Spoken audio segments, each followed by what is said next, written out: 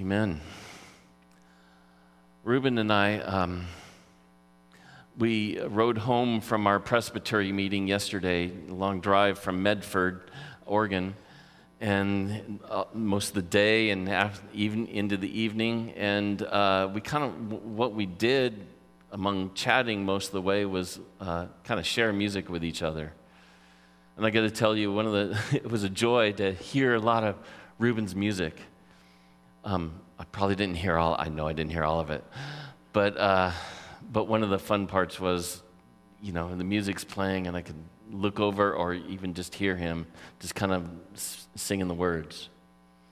And these psalms that we've been in, these last season, they are the songs of ascent. They are the series of psalms that the Israelites would sing on their way to the festivals in Jerusalem.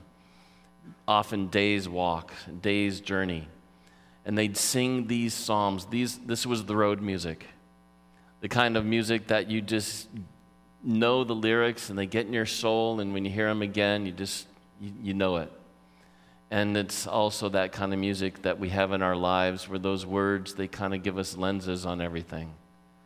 And in very real sense, this series of Psalms is a discipleship course for following God. And we come now to Psalm 131, which is a word about humility, about who we are. So listen now to the word of God, Psalm 131. A song of ascents of David. O Lord, my heart is not lifted up. My eyes are not raised too high. I do not occupy myself with things too great and too marvelous for me. But I have calmed and quieted my soul, like a weaned child with its mother. Like a weaned child is my soul within me. O Israel, hope in the Lord from this time forth and forevermore. This is the word of the Lord. Let's pray. Lord, guide us as we look into your word to understand it, to understand you, and to understand ourselves. Lord, use my words, guide our minds, guide all of us as we seek you in this time. And we stand before your word. In Jesus' name, amen. God is always working on us. He's always working on us. And in the heart of his work is this: he's helping us know who we are. We're always working on figuring out and remembering who we are. And the purpose of this is so that we would neither think too highly of ourselves nor too little of ourselves. But we come to the realization that we are our real self when we are seeing ourselves through our relationship with God. When we see who he is, then we see ourselves most clearly. But it's something that we're always working on, because it's not easy. It's not easy to see it, and it's certainly not easy to remain there in this world. Think of the disciples. Years after literally being with Jesus, walking with him day by day, the whole time, full time, you think that they would know who they were and their place in this world. But they start fighting. They start fighting among themselves about who's the best, who's the greatest. And Jesus stops them, and he puts them in their place. And this is what he tells them. He says that they must be like little children. It's what we started the service with today. Elsewhere, Jesus describes how the healthy tree, the healthy person, the healthy vine, it needs pruning. These trees, these vines, they are rooted in God, but to be healthy, they need to be pruned. We can't grow too far away from our roots in God.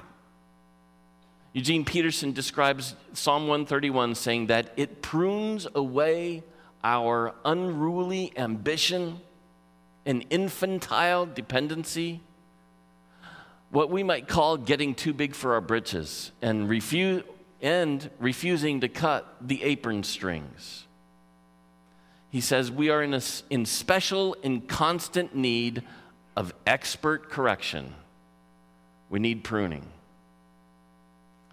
I think of it as a pendulum. The pendulum swings in our lives from thinking too much of ourselves or thinking too little. And we have all of that in us. Some may spend more time with having the appearance of one or the other. They both exist in all of us. We're going to focus, but let's start with thinking too much of ourselves, because that's where the psalm starts. The psalm starts with a statement on pride, where the ESV that we read says, "My heart is not lifted up, my eyes are not raised too high." It's a specific image that it translates fairly literally, but the NIV and New Living Translation translate the image to the point that it's making. My heart is not proud, and my eyes are not haughty. This is a Psalm of David, remember. David wrote this, and he was known throughout his life for his humility, that he didn't think too much of himself. But think of David. He's the king, a great and successful king, known for literally killing his thousands in battle. Remember, they sang about him. He made Saul jealous. David had to struggle with getting a big head, with getting proud and thinking he's all that. And we see his own corrective in this psalm. His heart is not lifted up. His eyes are not proud. Arrogance is corrected in this phrase, "My eyes are not too high." This pride and this haughtiness. These first verses are saying that he's not arrogant. Arrogance is pride in relation to others, thinking ourselves better than another. Now, Paul makes it clear in Philippians that we need to not think of ourselves as better than others, but rather give ourselves as others, as servants. Just as Jesus humbled himself, that even though he's God, he gave himself for us. David in this psalm is checking himself from it's an unruly ambition, occupying ourselves with things too great for ourselves. Peterson in his Message translation says it this way. He translates this passage saying, "God, I'm not trying to rule the roost. I don't want to be king of the mountain." It's ironic because he was the king. "I don't want to be king of the mountain. I haven't meddled where I have no business or fantasized grandiose plans." As I mentioned, Reuben and I were away. We also went to a pastor's retreat this past week down in Grants Pass, and it was beautiful, and it was a wonderful time. And it was restful. But the best part of these pastors' retreats is being together, being with others in ministry, and sharing the ups and the downs and the trials and the temptations with each other.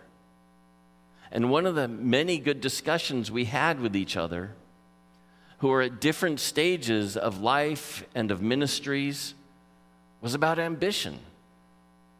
What are our expectations and our desires that we carry in our life and ministry? Now, modern American culture has made unqualified ambition and growth and productivity and winning and achieving and success, we've made it our God, by which we measure ourselves and identify ourselves and everything. And it's by that which we identify ourselves, by which we know who we are. And I'm a pastor of a church of hundreds, or I'm a pastor of a church of thousands. Let me tell you, ordained ministers are swimming in this water and no less subject to this way of measuring ourselves, our lives, our ministries than anyone else. Are we successful? Are we popular and liked? Are we achieving status and prominence by any measures? Dr. Faust. Dr. Faustus is a story of a man who became impatient with all the limitations put on him in all the things that he was interested in. He was interested in law, he was interested in medicine, he's interested in theology. But there's limitations in all those places. Limitations by justice or healing or God. So, in different forms of the story of Faustus, he makes a deal with the devil to be cut free from every restriction. And so he broke free from the laws of physics, the laws of morality and of responsibility to God. And for 24 years, he played the role of God, being in control instead of being in relationship, exercising power instead of love. But if you know the stories at all, you know inevitably at the end of the time comes damnation. That's the result of the deal with the devil. The story is retold through generations in many different ways. History has always brought us Faustian characters who thought the rules of creation don't apply to them. Don't think any of us are immune from that at times and places. But now we have become, in many regards, a Faustian culture, educational models, economic expectations, even popular religion saying, this is all about getting everything that we want. Prosperity gospel. It's all Faustian. And too often ministry leaders fall into this too. And when we do, that's when we get ourselves in trouble in so many different ways. Now, all of this becomes clear when we think of what we are going to call the difference between ambition and aspiration. Now, not all ambition is unruly or unqualified or bad. So let's call for our purposes here the good ambition that we ought to have, aspiration for the moment. We're meant to have an impatience with mediocrity. We are a dissatisfaction with things that aren't right. And we're meant to have a striving, like Paul says, for the upward call of God. That we're going to call aspiration for the moment. That is proper godly ambition. But this psalm is about the other ambition. It's about selfish pride. It's ambition without regard to God. This ambition is an effort of self-aggrandizement, of making ourselves more and something. Aspiration is an effort to glorify God. One is an effort to clumsily erect a Tower of Babel. The other is a journey to the Garden of Eden. Leaving that forbidden fruit, that pride, that haughtiness, and unruly ambition behind. That's all of that. That's the picture of what it means to have a calmed and quieted soul that this psalm speaks of. Christians are those whose aspiration is to be the person God is making us to be, who long to hear what He's saying and follow where he leads. And who have as the object of our deepest love the God who made us and loves us, and we seek to see ourselves and everyone in all of creation with his and through his vision. And that we would also see ourselves always in that light of God. I love how Peterson describes this person. He says, I will not try to run my own life or the lives of others. That's God's business. I will not pretend to invent the meaning of the universe. I will accept what God has shown its meaning to be. I will not noisily strut about demanding that I be treated as the center of my family or my neighborhood or my work, but seek to discover where I fit and do what I'm good at. The soul, clamorously crying out for attention and arrogantly parading its importance, is calmed and quieted so that it can be itself truly. So, on one hand, the pendulum swings toward pride, and we instead are calmed and quieted and humbled, as content as a child. But I could just have this message just be about pride, about the pendulum on that side of things, about being us trying to be everything. And that is an important message in a Faustian world. And I could leave the impression that if we're not everything, then we are nothing. Those seems to be the alternatives. That's the game that we play in our lives. We're either full of ourselves or we're nothing.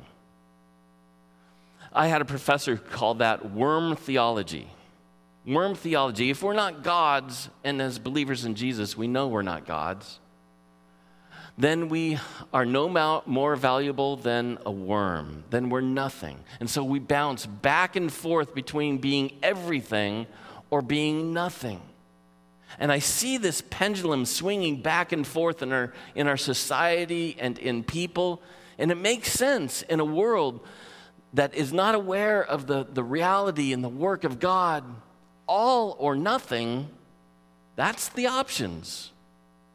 And we are each charged in our world with figuring out what the measures are. Who or what gets to say that we are all, so that we're not nothing. No one wants to be nothing. But we all know others and struggle within ourselves to some degree or other with being nothing. Even those who claim more than anyone else to be everything, you're often able to see the fear of being nothing as their driving force. And in the end, the reality and the inevitability of death confronts all of us with being nothing. If there's no God and nothing after death, then we are all in the end nothing. But there's a key little word that is used twice in this passage that identifies who it is that we're meant to be. It's not nothing. Rather, it is we are weaned children. Weaned child. Seems like an odd picture, doesn't it? That it specifies that. You look in all the translations, it's the same thing, a weaned child. So we got to dig a little deeper into that. And what does that mean? Here's why David specifies a weaned child. A child that is still nursing, an infant that's nursing, when it is hungry, it cries. And it is focused wholly on its own need. And it cries out in utter dependence and desperation. And if you've ever been a parent, you know that cry. And all they care about is what they need being met as quickly as possible. And that, it seems, is all a parent is to a nursing child. A mother is a need-filling machine. And a lot of people all of us, when we are immature believers, honestly, we can still treat God this way sometimes. All he's there is to take care of our needs.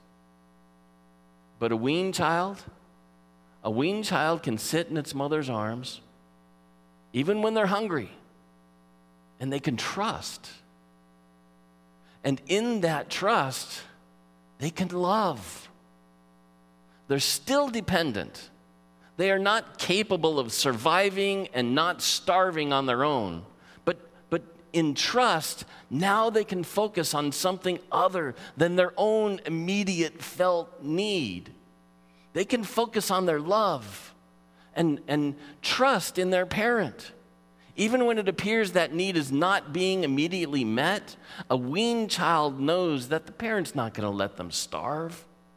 They can wait. Remember last week? Waiting and hoping. That was last week, but the weeks spill into each other. People come to God oftentimes in desperation. That foxhole deal with God when the bullets are flying. And last week we talked about crying out to God out of the depths. The question is, can we grow past that in our relationship with God to where we are no longer obsessed with how God can meet our own immediate felt need, but we can try to get where we see Him, His love and heart for us, and His power and glory in and of itself. That is when our relationship becomes not just about our need, but then we can delight in Him. We can love and appreciate and be in awe of God. That's when we can really learn to worship. That's the loving dependence of a weaned child. We are not nothing. We are the loving, trusting, believing in the promises of God, beloved children of God. Spurgeon noted that this psalm is one of the shortest to read, but the longest to learn. A short ladder, but one that reaches to the highest height. Peterson describes this as a maintenance psalm. This is just the place God is always working on in us. The world appears to provide two options for us. Either we are everything or nothing. Either we are provided all the tools to get whatever we want, like money, sex, and power, but these will fail. Or even worse, we may seem to get everything that we're shooting for and find out that it doesn't fulfill us and give us what they seem to promise. We inevitably fall into the pit of despair, and we are nothing once again. But this is a third way in this psalm. It's the plain way of quiet Christian humility, of knowing who we are in God. Keeping this psalm in front of us reorients us when we're thinking too highly or too lowly of ourselves, and it brings all of our arrogant ambition back to a faithful aspiration. And it lifts us from infantile dependency to a childlike trust. And we are left with a calm, quiet, trusting, humble, faithful strength. All of it, not because of who we are, but because we know who He is and what He's done. This psalm, 1,000 years before Jesus, points right to Him. Because that's where God is going to make this point that He's making here. That's where God makes this point work. It's where He makes us who we are in Him. Our effort to try to make ourselves everything, it is the act of trying to take God's place, to take our place as God. Because we don't see or trust Him, we have to make something or everything of ourselves.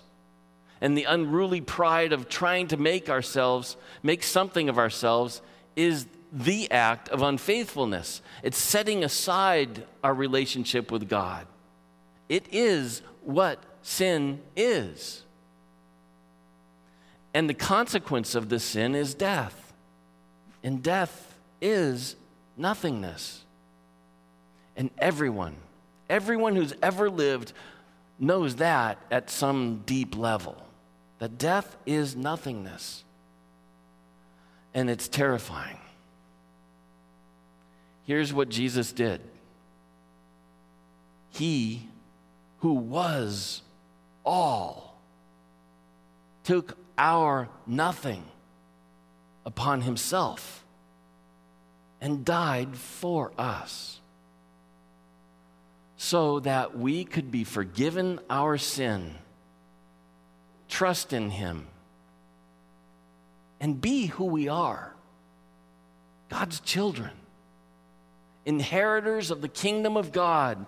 And we can know that's quite enough, more than enough. And we can rest in it as weaned children, worshiping him. Oh, that's why this psalm ends the way it does. We know who we are because we know who our hope, who our identity is in. O Israel, hope in the Lord from this time forth and forevermore. Let's pray. God,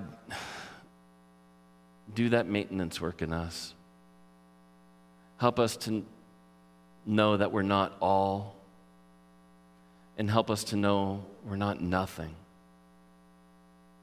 But help us to know we are yours. And we can find our identity in you because of what you have done for us. God, identity is such a powerful force in this world, and we can see it. We can see it in all the conflicts going on in our country, in our community, in our families, in our world.